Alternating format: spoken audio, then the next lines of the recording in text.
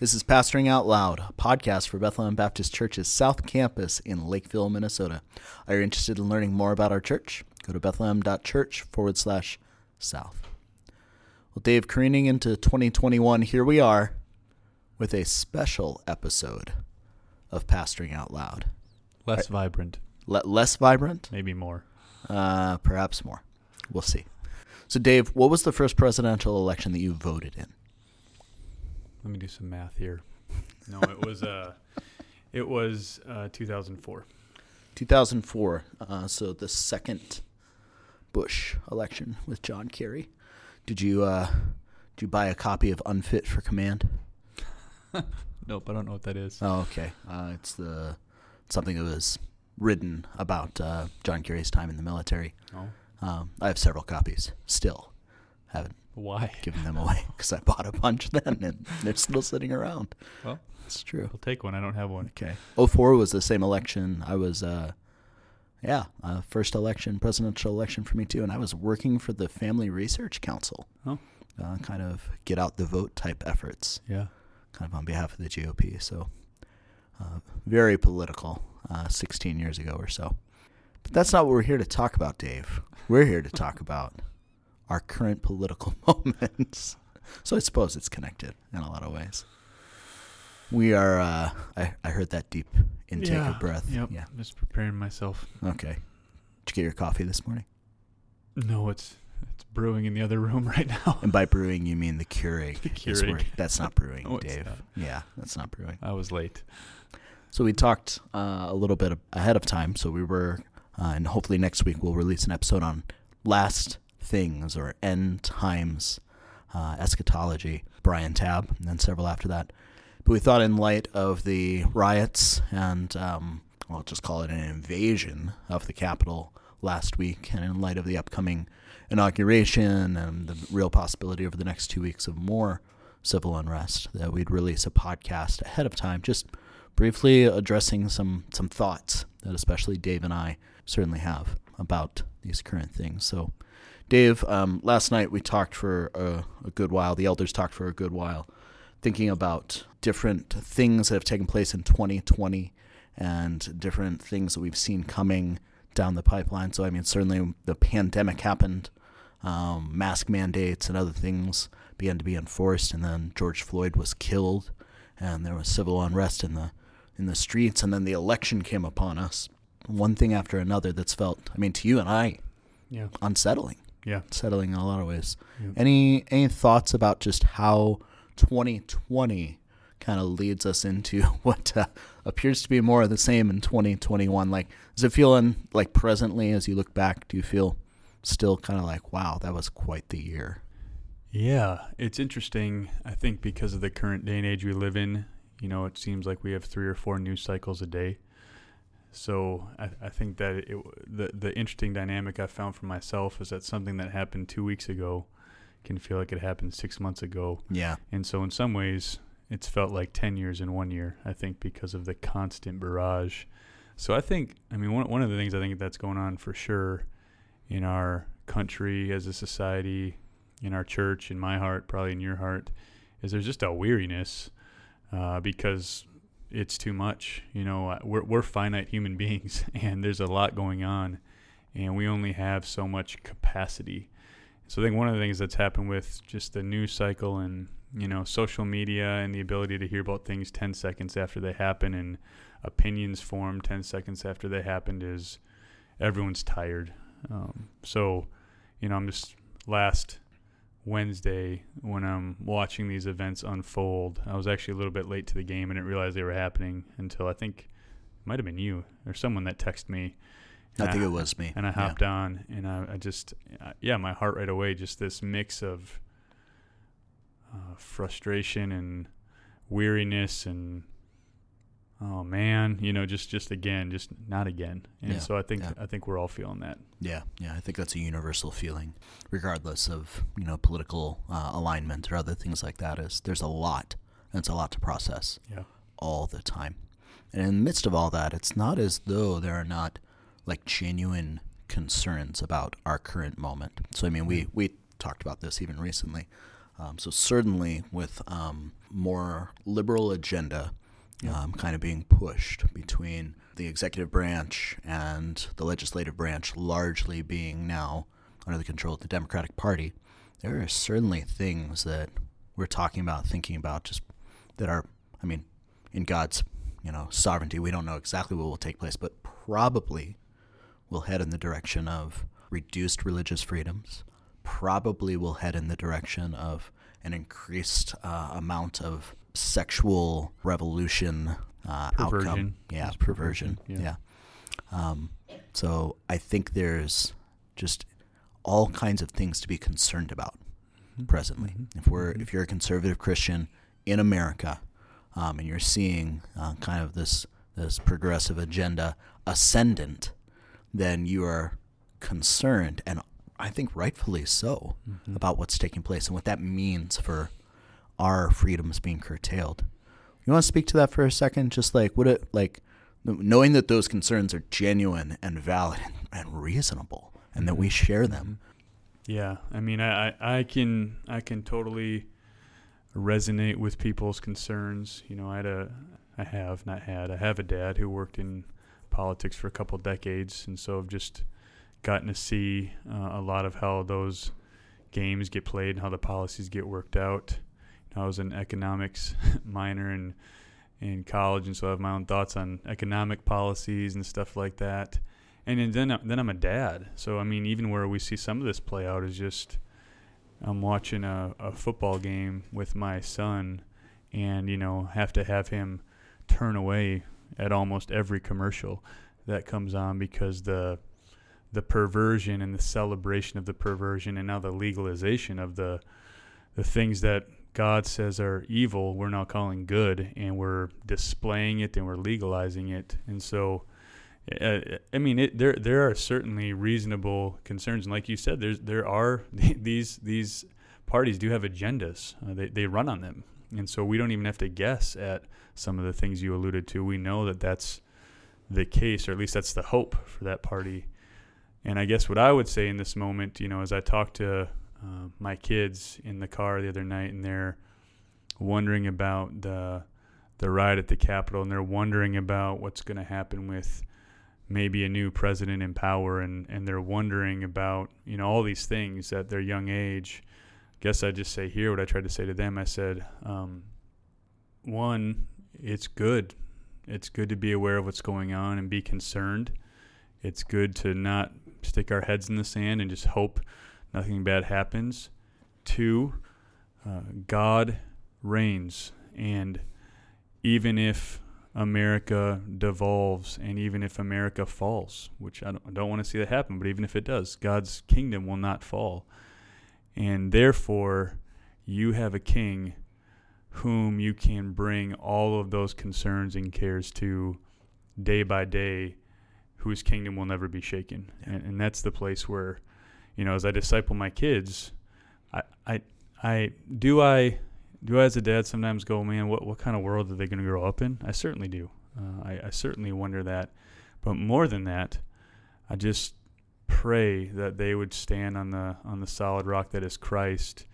And whether it's way better than it was for me, God works and things happen that would make it the kind of place I would love them to grow up in, or it's a place where persecution and all sorts of ugliness surrounds them.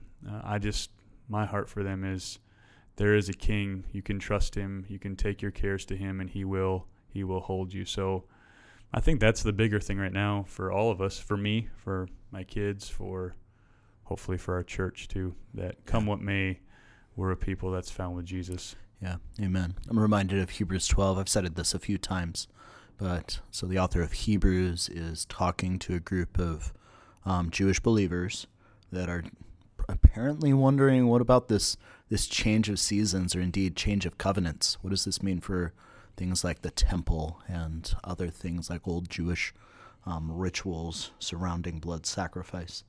And the author of Hebrews asserts, we belong and we've come to Mount Zion, where there's the very glory of God, not to Mount Sinai, where there's fear at his judgment. He says, says this, quoting the prophet Haggai. So this is Hebrews 12:25. See, you do not refuse him who is speaking. So God himself, through the word of God and through the history of Israel. For if they did not escape when they refused him who warned them on earth, much less will we escape if we reject him who warns from heaven. At that time his voice shook the earth, but now he has promised, and here's the quote from Haggai, yet once more I will shake not only the earth but also the heavens.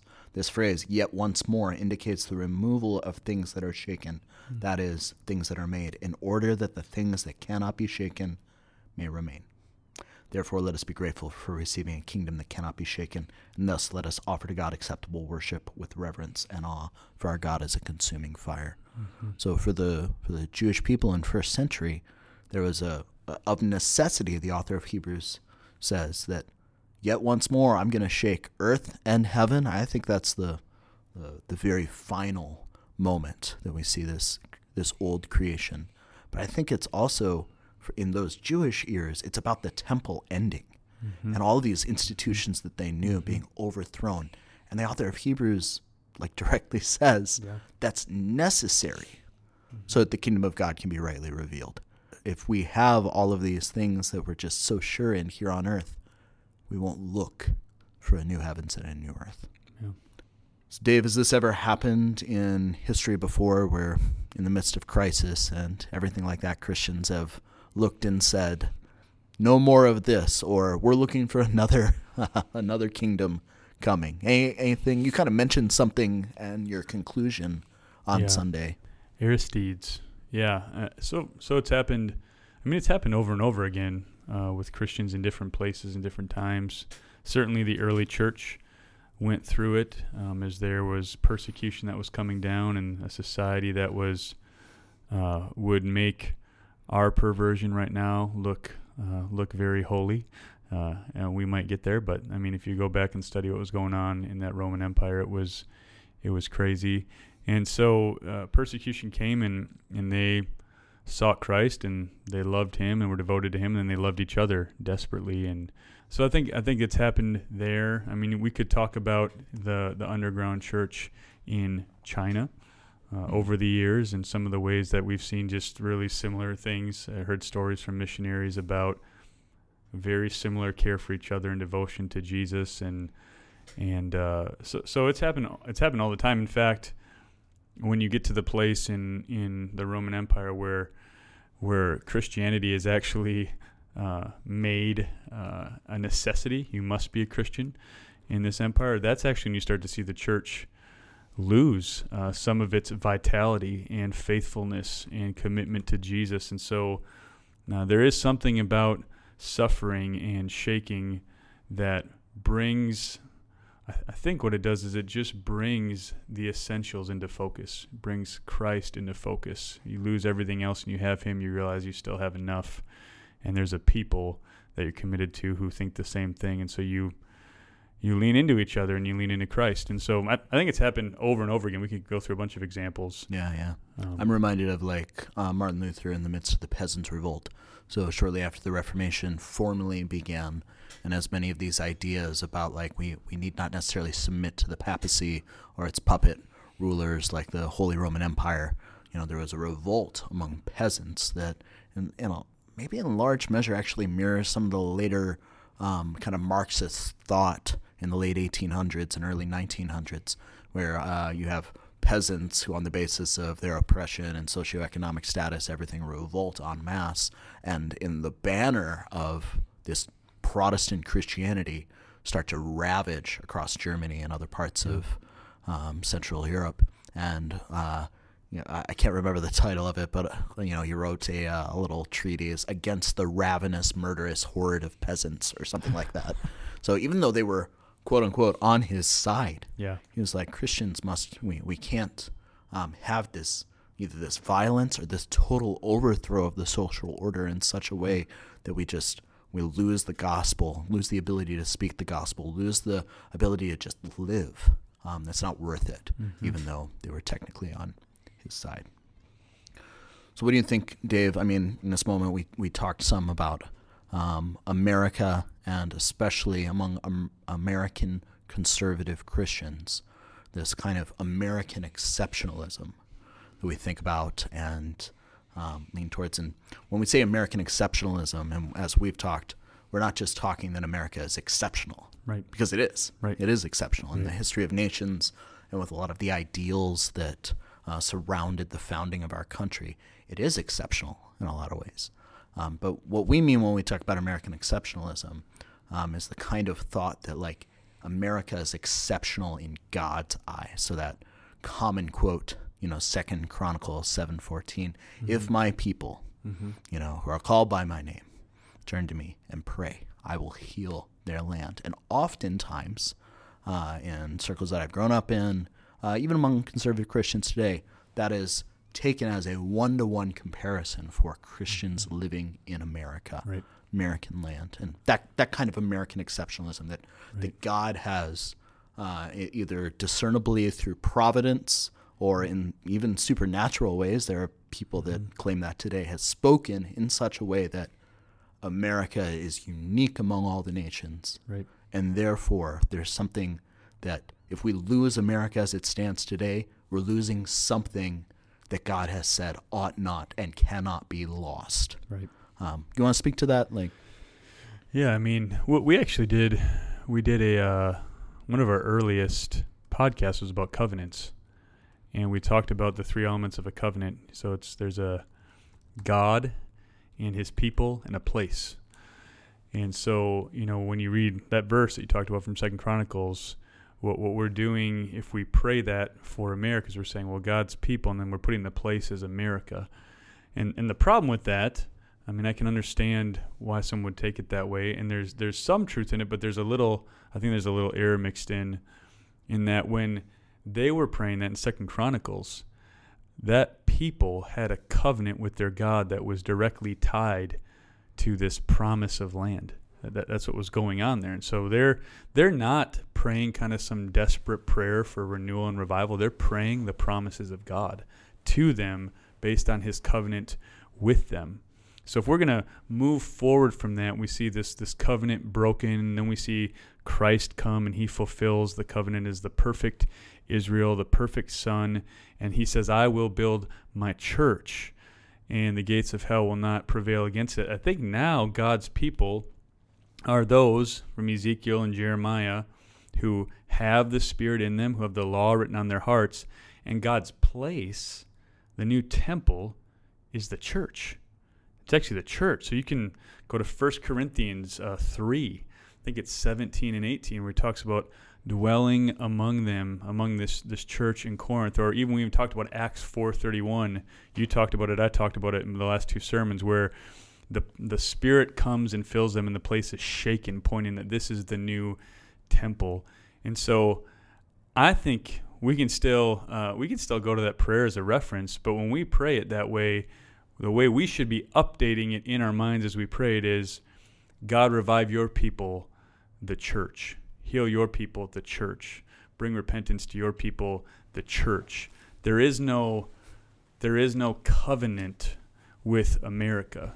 And so we can't pray that on kind of a one-to-one basis. Yeah, and God did not promise the church or the Puritans or the Pilgrims, the land from the Pacific coast to the Atlantic coast. Right. So I think there's a lot of, these are names that I've read for a long time and thought a lot about, and previously 15, 20 years ago, totally agreed with, David Barden, Doug Phillips, people from Vision Forum, things like that, whether knowingly or unknowingly, are saying things about the founding of America and American exceptionalism in God's eyes that, at very least, are not provable. Right. At very least. Right. And if... From the Bible. Yeah, and that's the standard, right? Right. That's the standard. Yep. So I think being able to just say, like, whatever else might be true, let's talk about church exceptionalism. Yeah. In God's eyes, the church is exceptional because of what Christ has done. Yeah. It's all throughout the pages of the New Testament, previewed in the Old Testament, especially in the prophets. And there's nothing specific about America. Right. And so when we see, riots taking place on the left or the right, for various things. And we certainly would all say no one's condoning violence, but we have to be able to look and say, America is among the nations in Psalm 2. Mm-hmm. It is. Mm-hmm. It's among the nations in Psalm 2 that rage against the Lord and against his anointed. Mm-hmm. And within this country, Mm-hmm. we ought be those, like Israel in exile.